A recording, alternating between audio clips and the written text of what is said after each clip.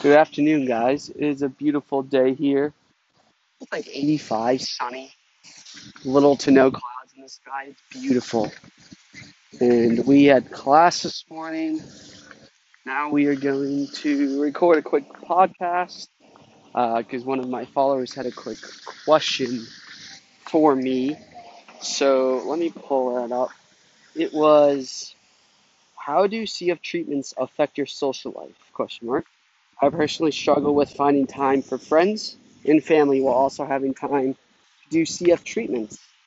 I would like just to know how others handle it because that might help me out too. Yeah, so this is a great story, great question.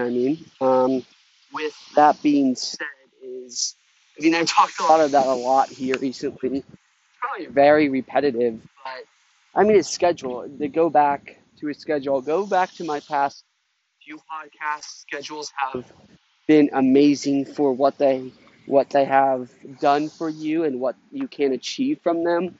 And obviously, if you're struggling to find time to do your treatments while also with your social life, you should really plan out a schedule for your day-to-day activities. Set out an hour time blocks from you wake up at 8 a.m., do your treatments, go to class at 9. It's very simple, but it's highly effective to what you want to do in your life and getting stuff done.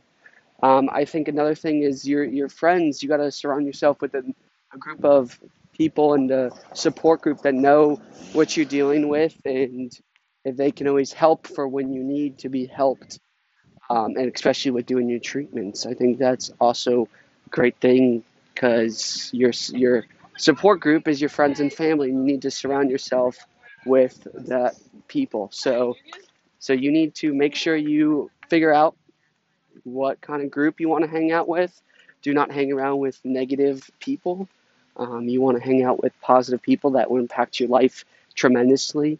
I just actually read a good quote from this book, The 80/20 Principle, last night, and it was a highly underrated paragraph that I read, which was that typical people, when you hear all the stories all the time about people that are 18, 19, 20 years old, some girls that are having kids, they've gone through many divorces, they have been through really tough times, they have all these kids and everything at such a young age.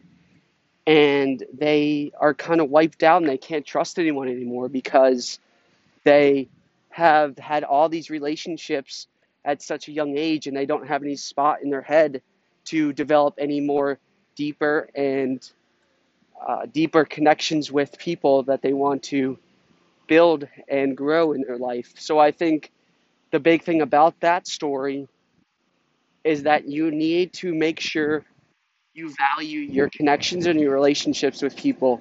You want to make sure that you don't grow and you don't get too many connections and get too many spots reserved in your head. It may sound weird, but you want to make sure there's not too many spots reserved because you want to make sure that each spot in your head is reserved with positive people, impactful people, and everything that will better you for your life. So you really need to make sure you check out what you are who you're hanging out with. Another thing is that people.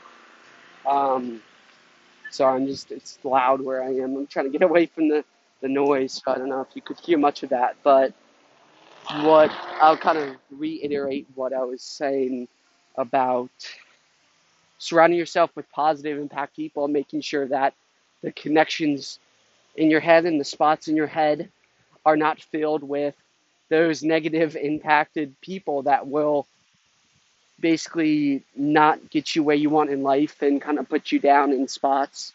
So I think based off what the book said, and I totally agree with it, is that there's every person, there's typically two close friends, two supportive parents, or grandparents or two supportive people that helped you grow up.